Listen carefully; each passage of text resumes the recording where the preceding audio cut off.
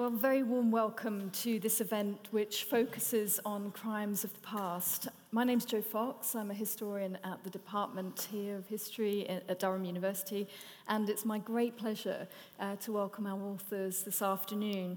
Bridget O'Donnell, author of Inspector Minahan Makes a Stand, and Peter Moore, author of Damn His Blood. Well, both books that we're considering this afternoon make a fascinating contribution to the popular field of the historical novel. They are far removed, though, from the comfortable portrait of a past that is characterized by its innocence. They explore the much darker side of the Victorian era, uncovering hidden stories of crime, corruption, deception, and indeed murder across the 19th century. They tackle the multiple dimensions of justice in the period, justice that was often found, if at all, outside of the conventional methods of looking at justice through the courts or indeed through the corridors of power. Bridget O'Donnell is my first time using one of these things. Bridget O'Donnell is a successful playwright and journalist, and Peter Moore has spent time writing for the media too in Spain before returning to London to concentrate on his writing, teaching creative writing at the City University. And I've been hearing that that's where you both encountered one another in your exploration of these two stories. For Peter, this is a return to Durham. He studied history and sociology at the university here, so it's a great pleasure to welcome him back, and a very warm welcome to you, Bridget, to our city. Thank you. The format of today's session will focus, first of all, on two readings from our authors, and then we'll engage in a little bit of discussion, and then happy to open that up to the rest of you to ask some questions. So, Bridget, if I can invite you to read first for us. Okay, I'm going to read an extract from chapter 4 in the book. And it's a conversation that takes place between Inspector Minahan, who's the hero of the book, and an infamous brothel madam in Chelsea called Madam Jeffries, or Mrs. Jeffries. It was to prove a pivotal conversation for both of them. It would change their lives and also the course of English history. And what you need to know up to this point is that Inspector Minahan had already made a small stand. He had been at Bow Street, and a prisoner had been beaten up there in custody by one of the police officers, and Minahan had decided to side with the prisoner against his fellow officer, and for that he was felt to be a traitor by his colleagues. He refused to change his statements for the court case, and he was sent to Chelsea as punishment. Basically, it was a bit of a backwater after Bow Street, which is much more prestigious. So he's already kind of slightly decided to sort of, engage with the right side of justice, and then he meets this brothel madam in Chelsea, and this is the moment when they met. A voice came to him through the blue of an August midnight. "It is no good," she said, "for the police to watch my houses, as I only do business with gentlemen of the highest rank in life." Jeremiah paused on his beat and turned. He knew who she was. Her reputation was far greater than her physical stature. Standing in the shadows of 125 Church Street in Chelsea, she looked a little old lady with a stoop. But to London's sex industry in the summer of 1882, Mary Jeffries remained a colossus. A shameless show-off, she relished the reverberations she caused in fine society, frequenting respectable night haunts with her scandalous entourage, gaggles of fallen girls in flashy silks, and young boys whose fingers glistened with diamond rings and whose feet were covered with patent shoes. Curious, Jeremiah is Inspector Minahan, I use his first name. Jeremiah chose to stop with her a while in order, he wrote, to obtain all the information he could. "Good evening," she continued. "You have not been here long." He saw a well-dressed woman whose firmly set chin and slightly raised eyebrows bore a look of resigned inevitability. A 62-year-old widow nearing the end of a long career immersed in all manner of sexual desires. There was little, perhaps, that surprised Mary Jeffries. Her hooded eyes appraised the well-favoured police inspector before her. The best London courtesans and brothel keepers would study every lech, whim, caprice, and desire of her customer. In Jeremiah, Jeffries saw a powerful man buttoned tightly into his smart blue uniform. And what she surmised about his caprice impelled her, misguidedly, to boast. "I keep 8 houses," she said. "I pay my taxes and keep them in good order. The police have watched my houses and only found I conduct them well." Soon after this meeting, Jeremiah quietly began investigating Mary Jeffries. To ascertain exactly how many properties she owned in the area, he checked the Chelsea Vestry rate books. By now, Jeffries had begun focusing her main brothel operation on 3 adjacent properties on Church Street, numbers 125, 127, and 129. All 3 were single-fronted terraced townhouses. Having recently sold numbers 121, 111, and 105, Jeffries had reinvested her money in the redecoration of these terraced 3 and had them ingeniously arranged for the purposes of her business. As a barrister later described, numbers 127 and 129 are connected internally by doorways on the upper floors, and the other one, 125, by an entrance through the garden. Practically, the 3 houses are only one set of premises, for persons entering one may leave by another. The object being to escape the notoriety and odium attaching to visiting houses of this kind. And there were rumours of more. A flogging house in Hampstead, a house of assorted perversions near the Gray's Inn Road, and a white slave clearing house for trafficking girls, conveniently situated on the river near Kew. Although the whispers that snaked in Jeffries' wake were often far more imaginative than the truth, wealthy men continued to be drawn by her cosmopolitan antics and professional acumen. She also offered them what they wanted.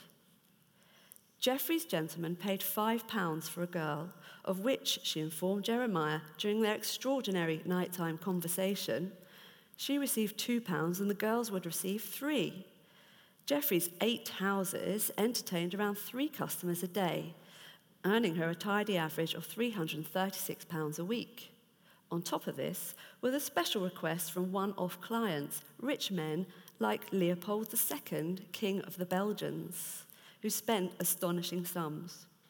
Leopold II once put £800 a month into Jeffries' pocket.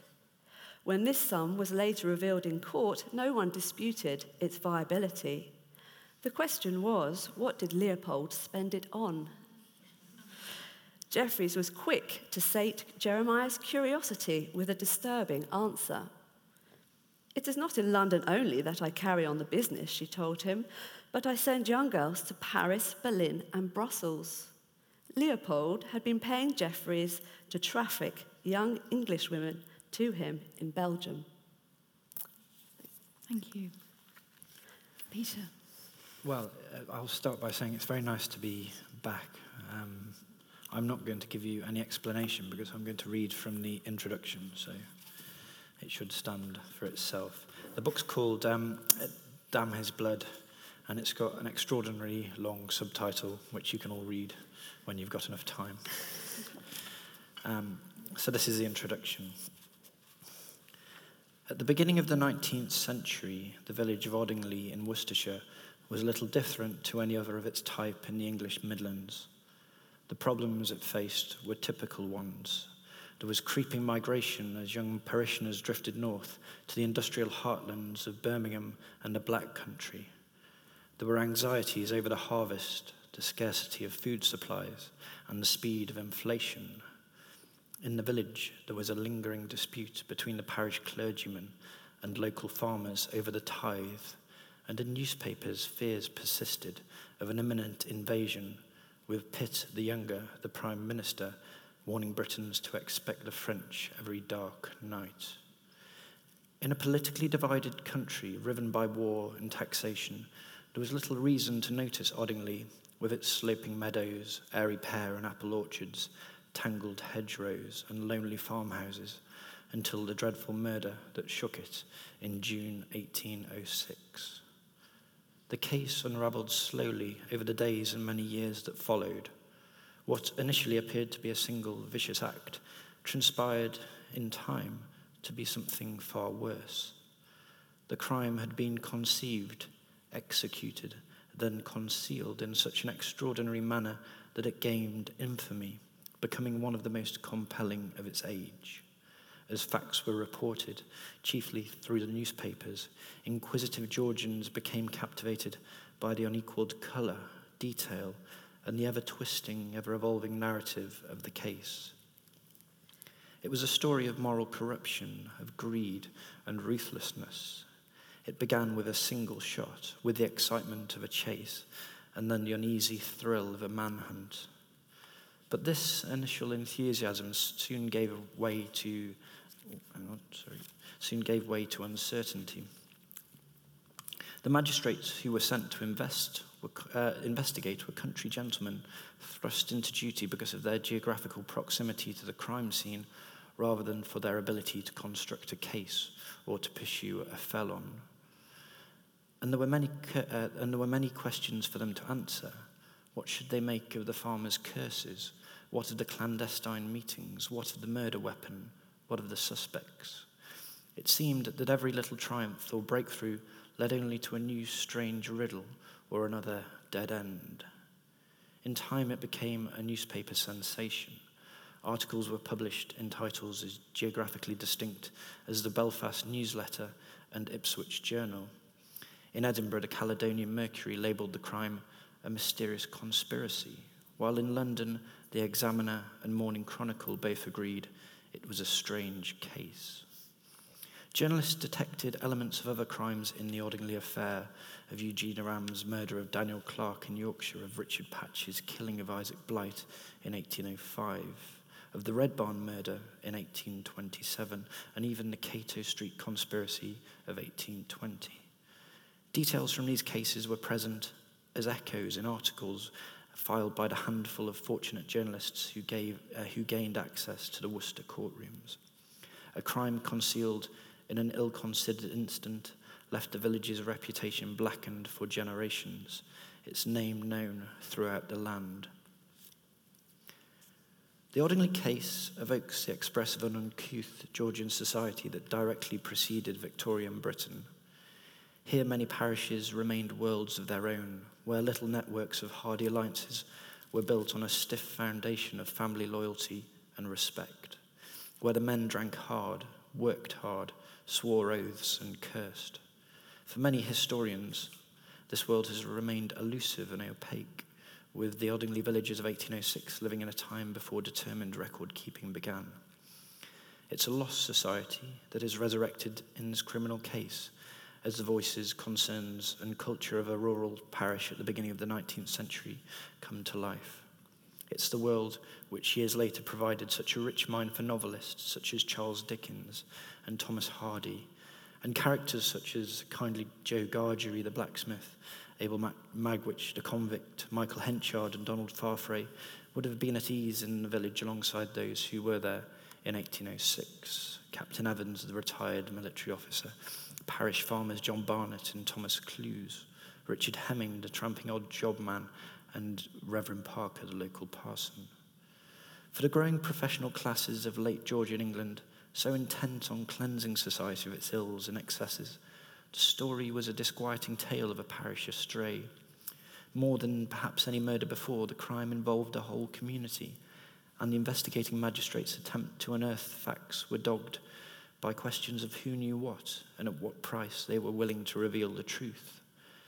In time, Audingley gained a reputation as an unhappy place of secrets and lies. It was cursed, wretched, damned. Beautiful and almost perfectly hidden along the hills and woods of the Worcestershire countryside, the village was an unlikely setting for a terrible crime. Mary Sherwood, a popular children's author, wrote at the time, "If ever there was a secluded, humble, quiet-looking village, a village thinly populated, and which, to all appearance, is the domicile of only patient and peaceable sons of the soil, it is Audingley. Its aspect belies it. It was a scene, and not that many years since, on which were exhibited some of the fiercest passions of man's fallen nature. The spot where the seeds of malice, hatred, and the most determined and deeply seated revenge sprang up and ripened into a harvest of crime. Crime most deliberately conceived and delicately executed. That's that. Thank you. Can I start us off by asking you both how you came across your stories? Well, I came across mine. I used to be direct reconstructions for Crime Watch, and I heard about the cases of the girls in Rochdale, which had been going on for 6-7 years, really. And I started researching how that could possibly happen in England. And some people had compared it with the white slave trade of the 19th century and early 20th century. So I started looking into that and realised that actually at the heart of the white slave trade, which became a sort of a myth, was an actual trafficking of English girls to the continent, which I found quite shocking because it was in the 1880s and it was the Victorians who don't really consider to have done these kinds of things. And I knew about trafficking because I'd made documentaries for the BBC, so I kind of understood how it worked and the methodology the criminals use. And it's exactly the same methodology used in the 1880s as with trafficking per se, and as with the girls in Rotherham, in that they're kind of groomed and courted and kind of hoodwinked, really, a lot of them. So that's how I found that. And then in the midst of this was this Irish policeman standing outside this Chelsea brothel. He seemed like an intriguing character. So I started looking into him and kind of pulled on this thread and realised that he had kind of set in motion, he was this catalyst with enormous change, including the raising of our age of consent laws in 1885 to 16. And so if he hadn't made his stand, well, I suppose they may have been raised eventually, but it was because of him making the initial stand that our age of consent is 16 today. So it's a good story. Okay, so I set off trying to write a book about shell shock, so you'll notice that I failed completely. I wanted to research the life of an elderly uncle or a great uncle of mine who died before I was born, and he lived in a small Worcestershire village called Tiverton. I was fascinated with what seemed to be a very kind of separated life in a way. He was very kind of he made a very auspicious start to life, and then he descended into alcoholism after the war. And I couldn't find out enough about him to kind of form the material for a book, but I did find out about this murder case from reading the parish records. Oddingly is the village next to Tiverton, about 2 miles away, and at the back of parish records, or a parish history, they had a description of this strange murder story which had happened in the adjoining parish. Oddingly probably isn't quite organised enough to have its own parish history, I don't know. But I'd read this, and I thought it was a fascinating story. Immediately leapt out at me, and I'm quite familiar with, having done history at Durham. I think you kind of come across all sorts of the 19th century murders, which are almost a big genre in themselves. Everyone knows about the Ripper story and Dr. Palmer of Rugeley and the Mannings and so on. And I just hadn't heard about this story, and it seemed to me really compelling, because instead of just there being a lone killer and the idea of having to weed out from all these suspects which was the guilty party, it seemed to be a community-wide crime that involved all of these different people who belonged to one or another faction. And it kind of immediately appealed to me, and I thought this would make a wonderful the wonderful plot for a book like this, so you could explore the history. And then I found out more and more about it, and luckily there's a lot of primary source stuff which survives, so I was able to find out all sorts, and the story was there, and I think a lot of it was just me trying to step back, get out of the way, and let it tell itself and find a structure. It's interesting that you mention primary sources, Peter, because both of your books draw on primary sources for the text and indeed the context of your narratives. And as a historian, I found that very interesting. How do you navigate that path between the factual past and the creative fiction? I found that quite an interesting approach that you both took. How do you navigate it? I think you've got this kind of balance that you've got to address throughout, which is plot and context. And like for me, the story, for me, I think I was as much fascinated by the story of this village which survived. I said in the introduction, for historians to get at like kind of details about life in a village in rural England in 1806 are really tricky, because this is before photography, this is before the census really got going in the 1840s into something which actually meant something. So a lot of all of this information was lost. So I saw the story as a prism to get to the history. And if, for example, this murder hadn't have happened in Oddingly, the magistrates wouldn't have been dispatched there to find out what had happened. They wouldn't have written like kind of witness testimonies. And I found this great brief for the prosecution when the case finally came to trial, which included witness testimonies from about 100 different people who lived in the village, out of a population of maybe 110. So you get this kind of panorama of what was happening on this specific day, and I thought that was really fascinating. And it was a lot of the little kind of episodes, that you might find out that one farmer was burning a bonfire, and another one was like kind of stripping a weed from the side of a pit, and so on. And I don't know if I'm getting away from your question a little bit here, but yeah, I think you've got to kind of balance that. Yeah. I think for me it was, well, I think we both would agree on this, but I was absolutely sure that it had to be entirely factual, even the weather, the time, what they were wearing, what they said would make nothing up. That was kind of my strict adherence. So however creative I wanted to be, if I wanted to use, for example, the weather, I'd look that up in the Times and find out what kind of a day it was. And being British, I do think that affects people's moods anyway. So it gave you another kind of way of looking into a situation. And I was lucky because mine is set in the 1880s, by which time the Victorians are, pamphleteering in newspapers and newspaper reporters and rivalry in the city.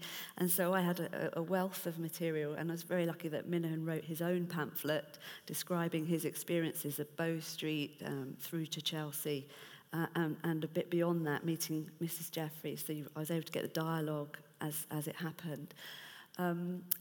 And yes, so there was a kind of wealth to it. Actually, my kind of difficulty was kind of making sure, what to trim out, actually, because the Victorians loved words and spoke so much and wrote so much.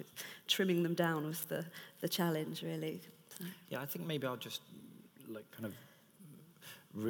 go back to your original point, which is the kind of the creative aspect of the book and the factual emphasis that we both put on it. I think we both went through a creative writing program, which probably kind of exposed us to a lot of books which kind of have an interesting take on telling true stories. And I look back to the new journalism boom into the 60s, which kind of started in America, and Capote's in Cold Blood, which you might know, some of you. And there's a great tradition of this kind of writing, and a lot of it is about structure, I think, because when you think maybe more of academic writing, there's a set structure that you kind of adhere to, and you can concentrate on the material more. And I think we were both trying to find structures which allowed us to kind of maybe withhold information. I mean, I've pretty much used the structure which you would find in a detective novel, really, which owes much more to crime fiction than it does to academic history writing. So I think it kind of makes an interesting middle ground between the two. What do you think the role of the historic novelist is? I think it's to give people a taste of the history of the time and the interesting social history, but without getting too involved in the heavy sort of academic debates. So there's not, sometimes with history, but you kind of find yourself not skipping, but maybe, and so it's to kind of value the story and the narrative and keep it as gripping and as interesting as possible. And you've got all the best facts and the most kind of curious facts that reveal something about the social history of the times, but you don't have this great kind of historical tomes. They have their own place. So this is kind of a genre outside your kind of academic history book, really. So it's all there, and with the footnotes, and if you want more, you can get more, you know where to go. But for the purpose of the book, I just wanted the point was the narrative is supreme. I want it to trot along like an interesting, gripping story.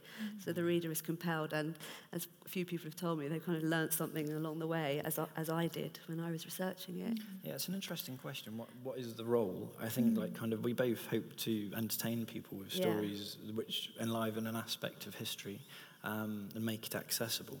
But I think we've both got to kind of realise that once you're telling true stories and it goes in a non-fiction section of a bookshop, people have standards that you've got to adhere to. And if either of us, I imagine, started making little bits up here and there, it would be maybe to the benefit of a paragraph, but it'd be to the great detriment of the work as a whole, because I didn't feel the need to make anything up because I had such a rich story anyway. And I went and did an event in Oddingley. The whole kind of parish turned out, and these are the people you got to sit in front of, and if you I think people can be quite protective over history, especially with these local stories. And I spent a long time talking to people from the church, and I didn't want to seem like I was bulldozing my way in and telling their history. And if it was me fictionalizing it as well, I think I would have had all sorts of problems to cope with. So I think we probably try and entertain, but you've got to tell the truth, I think. Yeah, I was in touch with Minahan's relatives. There's some who are living now, obviously, and one of them's a Carmelite nun, so would have definitely been caught out on a lie by her, but they both liked it, fortunately. So you have a moral responsibility, I think, even though people in the book are long dead, you still have a moral responsibility to represent them, carefully. Although you do have the advantage in the 19th century that you're not going to be libeling people, I think. Yes. That's what they did to tell us that at the BBC. You can't libel the dead. That's my lawyer's constant refrain. But you still have to be careful, I think, just sort of ethically, really. It's interesting that you mention sort of morals and justice, and because this is a theme that really unites the two books. Yeah. So how do you see those elements playing out in your two stories, and why is this a window onto the morals of this period? Well, for me, I think Minahan's whole experience was a moral one. He made this choice at Bow Street, and he took a stand, and he knew that was a kind of career-ending stand because he'd been in the police 20 years. He knew kind of what he was doing, but he decided to go with justice on this occasion, took a huge personal risk. And then once he'd kind of gone there, I sort of described, gone into sort of a non-conformist hinterland, if you like. It was almost, there was no return for him. He lost his career eventually, and he lost his pension. He lost the structure of his life, and continued campaigning, though, to kind of get justice and to change the law and to try and protect these girls more than they were at the time, because the age of consent was 13 and there were no vice laws at all, and brothels were basically illegal. And so, but at the same time, people didn't like him for it. Or so, he faced a lot of adversity because he made his stand, and I think kind of does reflect almost today some moral dilemmas. For example, with the Jimmy Savile thing, it's like, why didn't anyone say anything 30, 40 years ago? And because people are quite afraid to make a stand, and you could argue rightly so, because it can be a risky thing to do, but at the same time a very brave and courageous thing to do. So I suppose I was almost sort of not just following the morality then, but the morality now with him. He was kind of walking this very fine line. So. I think I'd like to answer this really fully, but I also don't want to ruin the plot. So I'm kind of going to walk along a tightrope here, and if I don't make sense, that's the reason. But I think, as Bridget says, you can find dilemmas that we have, moral dilemmas, and in my book, I've come across quite a few parallels, especially oh God, how do I say this without ruining it? With the Stephen Lawrence case, and you look at how we had a big problem with that case, and how a group of people can commit one murder and who's responsible for a crime. And this is something I try and explore here. And I find kind of Oddingley in 1806, this little parish on the cusp of change, because it's really, to all intents, almost a feudal setup with a parson and it didn't have a squire, but a local landowner, everyone renting their farms, and they're kind of right next to Birmingham, which is this kind of surging industrial powerhouse. And the whole criminal justice system in 1806, when I start the book, is pretty much what you think of as the bloody code, where 200 different offences could have anyone hung from, the scaffold. And then by the time the story finishes in 1830, Robert Peel, who's up there, you can have a look at him. We've brought him in specially for today.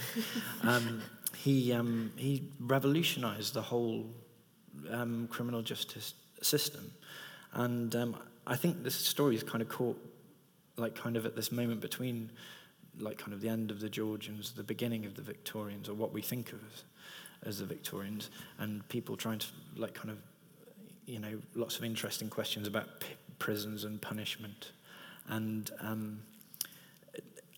so therefore, I think it is quite interesting. You can get lots of ideas of justice, and the case was strange enough that it set precedents which lasted for 100 years or more, I think.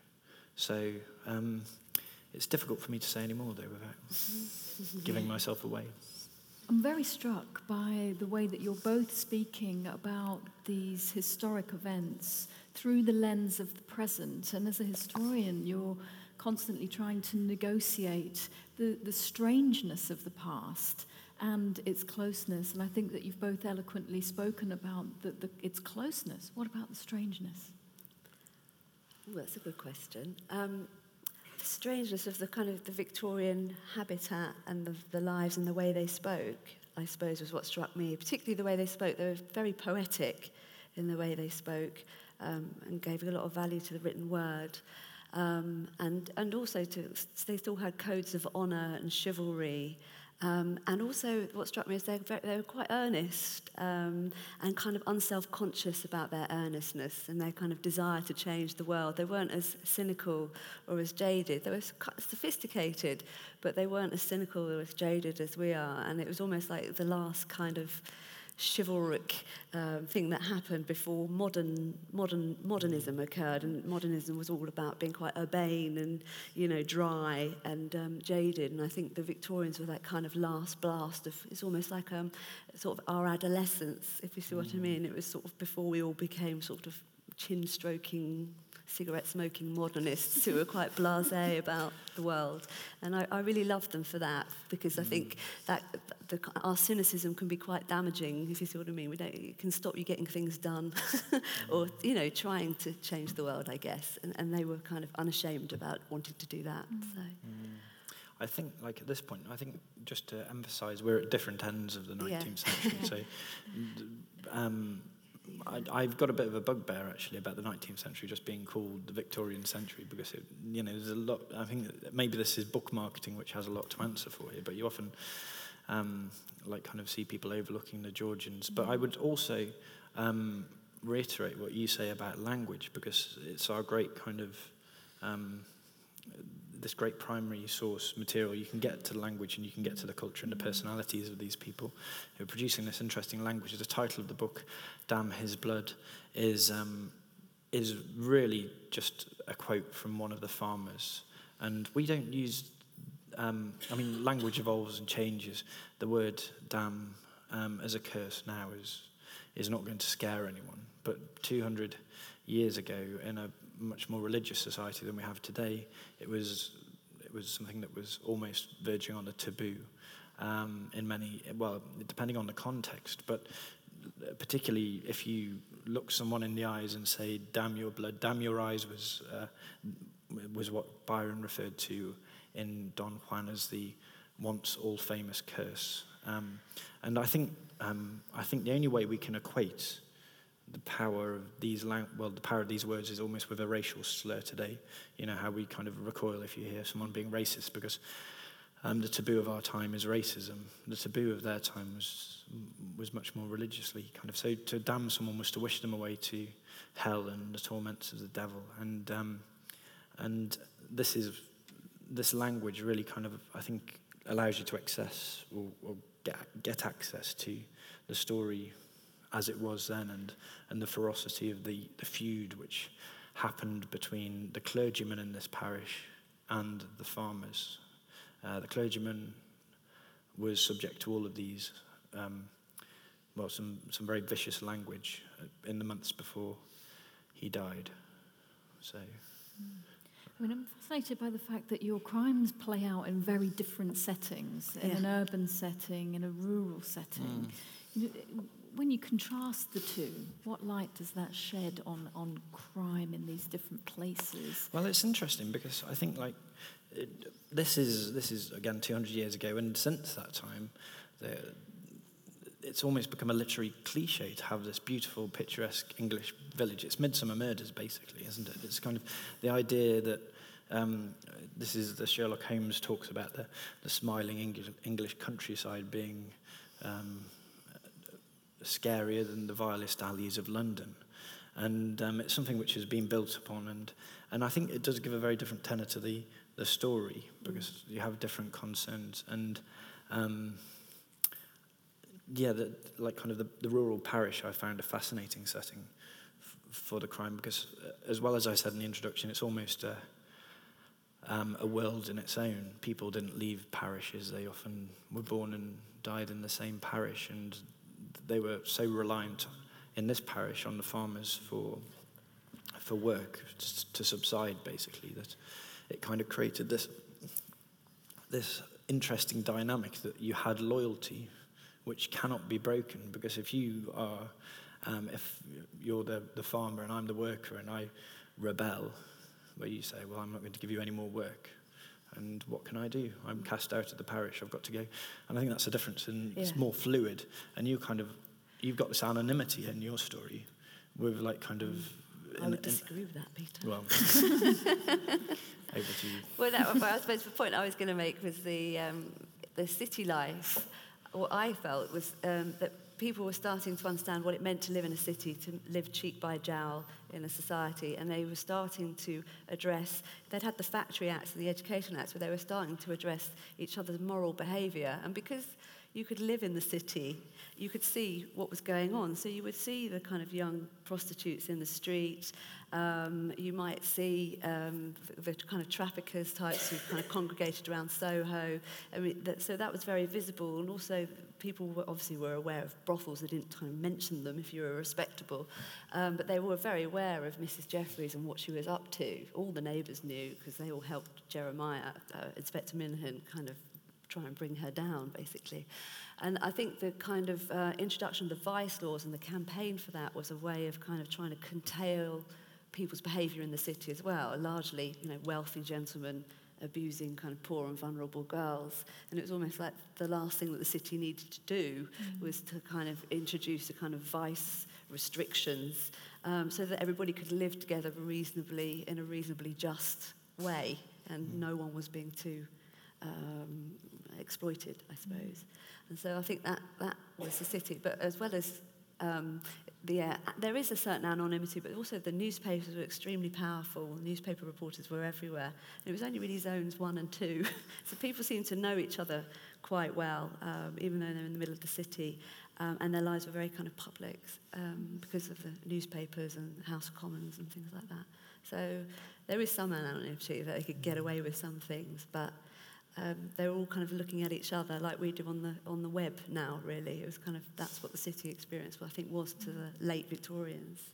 So. I mean, there's the two stories about Britain, but as a historian of modern Europe, I was quite struck with the presence of the continent in both. Yeah, because obviously, that was a kind of, the continent was like over there. It's like Europe, actually, even though we're part of Europe, we call it Europe, don't we? And these girls kind of just disappeared off, and the men that took them largely, apart from women like Jeffreys, were from Belgium and France, and so they were kind of foreign and other, or they were the first people to kind of get caught, if you like. So, yes, it was a place of otherness, and once the girls were there, they could never return. On every level, they couldn't return to respectability, and they couldn't return physically. It was very difficult for them to do that. So, yeah, it was a kind of dark and strange and frightening place, I think. And Paris. It was equally dark and frightening in 1806, because this is, well, maybe like kind of the anxiety had eased a little, but this is a time of war, and the fear of Napoleon was enormous at the time. I think probably before Trafalgar it was worse, because a lot changed after that battle. But this story happens within this climate of fear, and there's this argument that things happen in times of conflict that don't happen in times of peace because the rules change. And a lot of the characters in this book, well, there's one character in particular who's a retired military officer called Captain Evans, who's very much a Long John Silver kind of character. He was very mercurial, and he basically ran a press gang during the American Revolutionary War, War of Independence. Which one am I getting on to? Anyway, that one in the 1770s. Let me get myself right. But he's this kind of brooding presence in the parish, and by the early 19th century, you've got this, what I'd equate to almost a 1940 syndrome, where you have nursery rhymes about Napoleon, people are pinning up pamphlets about the French coming. There's a point in the book where they think the French have landed, and all the volunteers go charging off to Worcester. The militias are dragooning the parish looking for recruits. So it's a time of nervousness and apprehension. And it all comes from the continent, which is a scary place.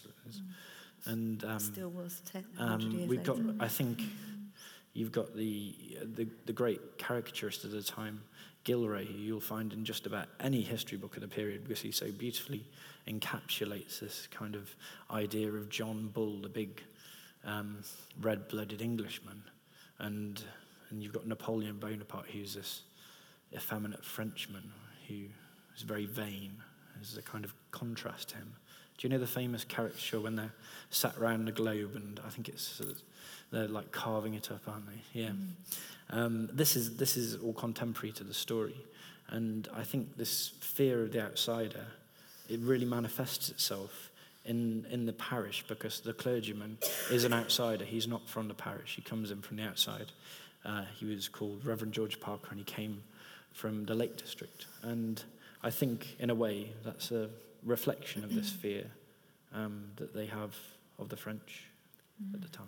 Yeah. I think, just sort of to add on this, thinking about the continent, is that the late Victorians regarded Paris and Brussels as kind of dens of iniquity. And then what happened as a result of Mrs. Jeffreys being found out, and then there was this huge newspaper expose organised by a man called William Stead. And the very worst thing about his expose was not only that he recorded, the thoughts of procuresses and prostitutes verbatim, which was quite shocking, but he also exposed the great British Empire as being kind of also quite sordid, and that was his crime. And he actually did end up being taken to court by the establishment, really, for being so audacious as to expose England as being as bad as the continent. So, yeah. Before we open up questions to our audience, I'd like to conclude with a question about memory and how you think that these types of stories affect the way that we remember the 19th century. That's a very good question. Bridget?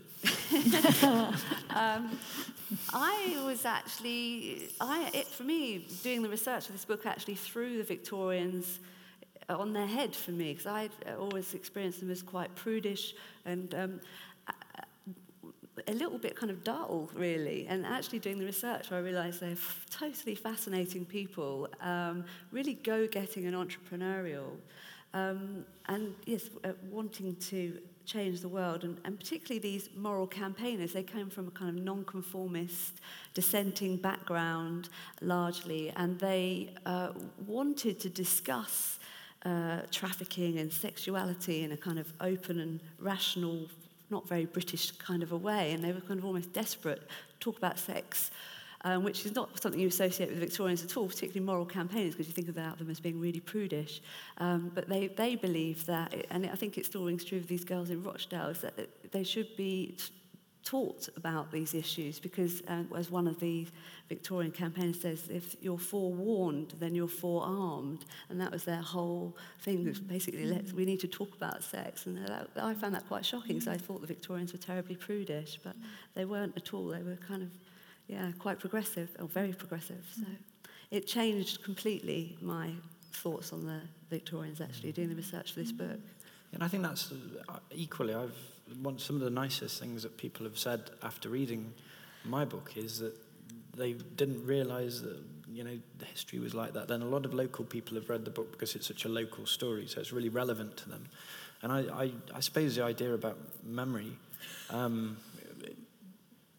is that I'm trying to tell a history through a plot, where, the idea that Simon Sharma always used to tell history through individuals and kind of pluck someone out, and then you'd remember, because you'd remember this one individual. And in the same way, I think we've got this story, which is, as I said before, the prism for this great history. Whether someone would read a book which was just about a Georgian village in 1806 without this, I don't know. But it's almost you kind of giving people history by accident, and you make it meaningful because you kind of put everything in context. And I think it's great when you hear people say, "Oh, I never thought it was like this," or I'd never thought to read anything like that. So, I think people will think of, if they read this book and think of the case, it will hopefully call up some historical ideas for them. It might be about Trafalgar, it might be about the cursing, or it might be about how many Glovers there used to be in Worcester at the time, or something like this. But it's a prism for the history, if you see what I mean. So that's what I hope. Yeah. Fascinating, thank you. Yeah. If I can open it up to our audience, we have a couple of colleagues here with microphones, so if you could wait until they get to you before asking your question, I'd be ever so grateful. Thank you.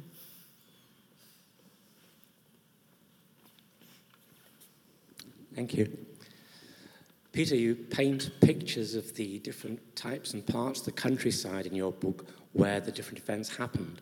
But 200 years on, woods will have been felled, plantations put in, farms merged. If we went back to the Audingley surroundings today, to what extent do you think we'd be able to actually see the events as they were? Well, a very good question. And first thing I'll say is landscape is a great tool for us because, there's this idea that the landscape, especially in the countryside, will stay, and the people and the cultures will kind of change and revolve around it. Audingley is, for me, it's almost, I began to see it as, well, I'll give you a bit of background because my father's side of the family are all from Worcester, so I used to go to Worcestershire a lot when I was younger, and I think it helped me because I went until I was about 8, and then I never went until I was maybe 28. And so it was always this imaginary place in my head, so I think it made it easier to write about. But Audingley has stayed very much as it was. It's preserved quite beautifully. There's almost the same number of farms. There's no housing estates. There's the addition of the M5, a railway, and the canal which was there at the time, really. But it's empty. It's a place that you can walk around and see where things happened. And I thought that, for me, was brilliant because I did that. I went back about 6 or 7 times when I was writing the book, seeing what the village was like at different times of the year and what particular strange plants they might have or whatnot. And that's just sheer luck. Next, if you're in the vicinity, next 24th of June, they're having a murder walk. The local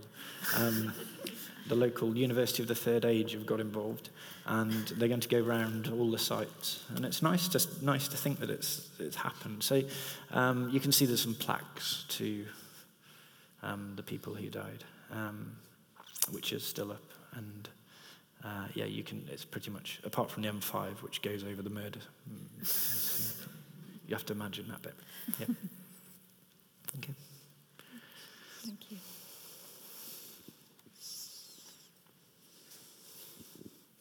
Another question for you. Would it not be true to say that there are several murders in the countryside that have never been discovered or come to the courts? I'm speaking of my own experience. In the 1930s, there was a horrendous savage murder in the village that I moved to in the 1950s on the Lancashire-Yorkshire border. Yeah. Everyone in that village knew of the murderer of this poor farmer who had been brutally murdered. No one spoke up about it. There was a famous detective who came along but realised that it was just a closed village with no one telling them anything about it. Well, there you go. It's your book. You've got to one of the things with this, and I was thinking about it before, is that to people who live in Oddingly now, this is a quirk of history. It's not a particular pain or an open sore anymore. Enough time's passed that we can all laugh about it, and there's no direct descendants of the people or the people who died. So that's one thing. If you're going to write about the 1950s, as you say, there'll maybe be people still around who were involved in the case, and you could have all sorts of problems.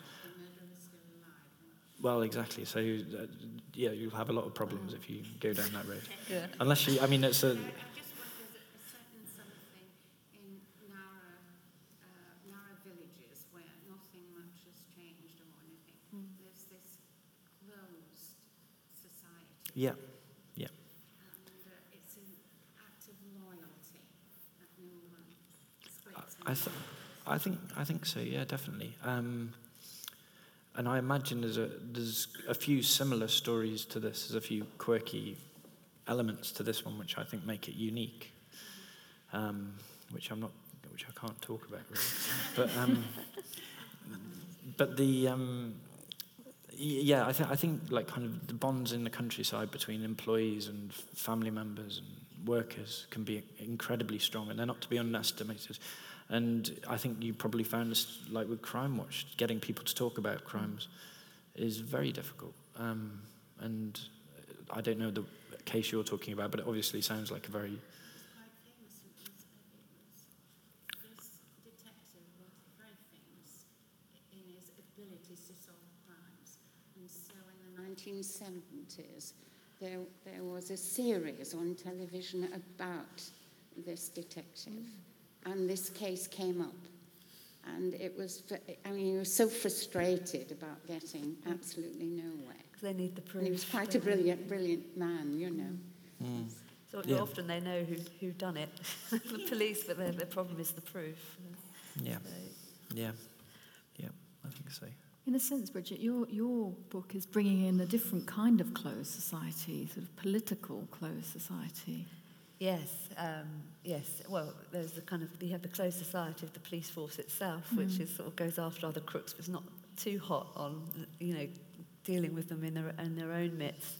And also later on in the book, Minahan comes to realise that the Home Secretary has quite a dark private life as well, and that is very much covered up throughout, not just by the man himself, but also his kind of coterie of very powerful friends and his connections. And there's almost like a sort of pact, a gentlemanly pact, that as long as you did your public duty decently, what you did in your private life was your own affair, and all the gentlemen respected each other's pact, because of course to reveal another man's private life, you risked your own. Yes, and this kind of perpetuated, if you like, the exploitation of the girls. So, there are these pacts. I suppose, loyalty is a kind of human nature thing, that within all groups, whether it's a village or a workplace, that these kind of loyalties and difficulties exist, don't they? So you have to make a stand, like Minahan, if you want to try and change it. Any further question? Yes, please.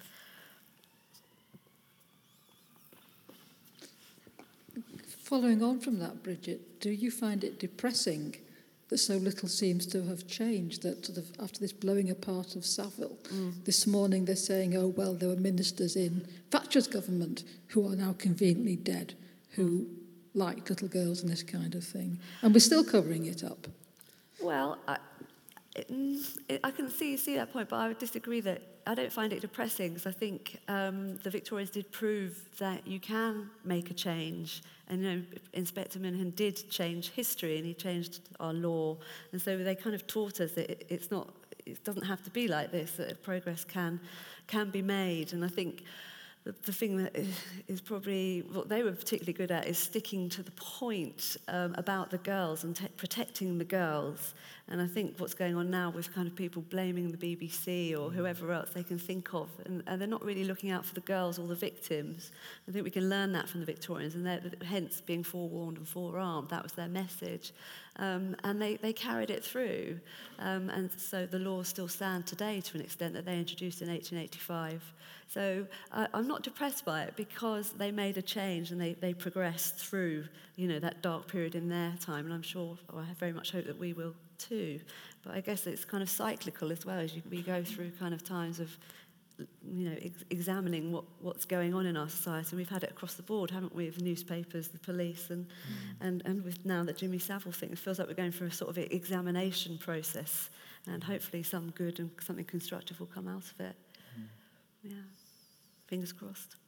We've got time for one last question.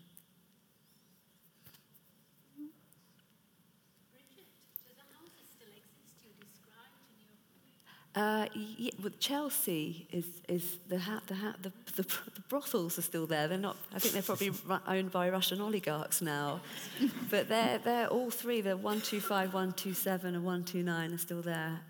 The ones that were knocked through. And they're still knocked through. And I did have a chat with a builder. I was trying to get in, but he wouldn't let me go in.